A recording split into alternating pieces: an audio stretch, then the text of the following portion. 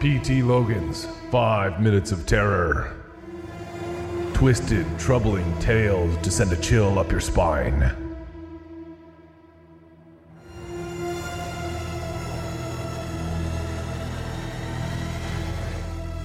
Book of Life. Hi, Linda, the librarian said.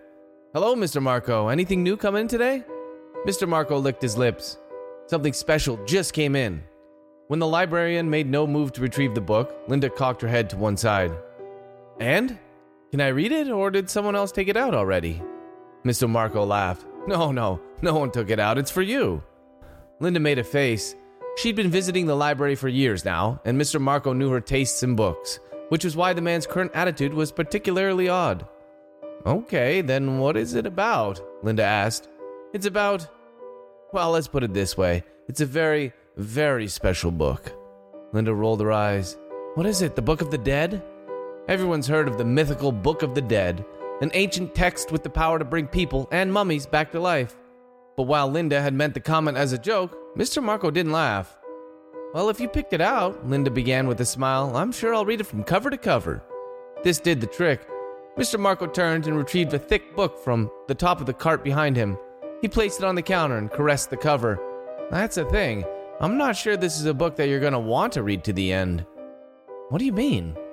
The idea of starting a book and not finishing it was unheard of to Linda. The end is the best part. Mr. Marco sighed. Sure, it can be. Linda wasn't sure why Mr. Marco was acting so weird today, but it was intriguing to say the least.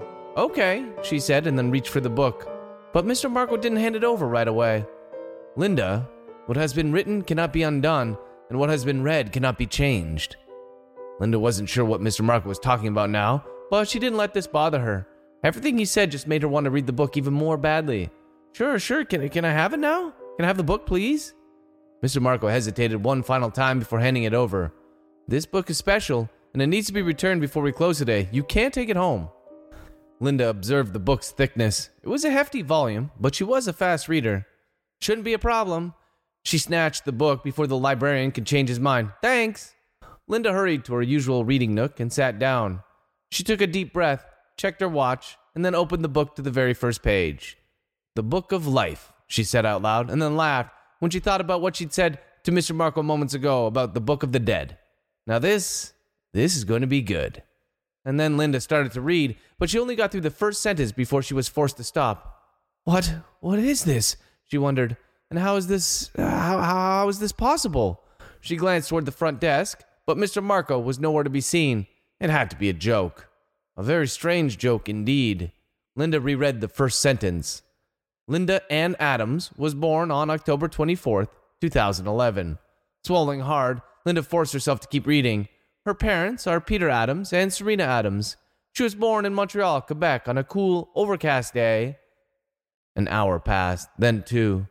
Linda couldn't stop reading about her life. It was exactly as she remembered it.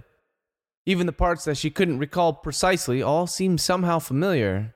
Her heart racing, Linda read about the bicycle accident that she'd had when she was about 4, the one that caused her to lose her 2 front teeth. She read about learning to swim without water wings or floaties during a family vacation in Mexico. She read about her first day of kindergarten, the first time she was sent to the principal's office, and the very first time she stayed home from school on account of being sick. It was a biography. The Book of Life was the book of her life. Linda didn't know how this was possible, but it was. The book was real. It existed in her hands, and she was reading it. Shaking, realizing that the only thing that made sense was someone must have been following her around all these years, Linda continued to read. She made it halfway through when she came across the following passage, and her heart skipped a beat. Hi, Linda, the librarian said. Hello, Mr. Marco. Anything new come in today? Mr. Marco licked his lips. You're in luck. Something special just came in. The book slipped from her fingers, and Lisa gasped. This was too much. Somehow, there were many, many more pages to go. But how could that be? How could parts of her life that hadn't even happened yet be here in this book, written in ink? And that's when she recalled Mr. Marco's warning. What has been written cannot be undone, and what has been read cannot be changed. I'm not sure this is a book that you're going to want to read to the end. It suddenly made sense. If this was a book of her life, then what she read next hadn't happened yet. It was exciting, but also terrifying. Linda was about to turn the page to see what happened next in the book of life when once again she hesitated. Should I continue reading, she thought, or should I keep the end a mystery? P.T. Logan's 5 Minutes of Terror. Twisted, troubling tales to send a chill up your spine.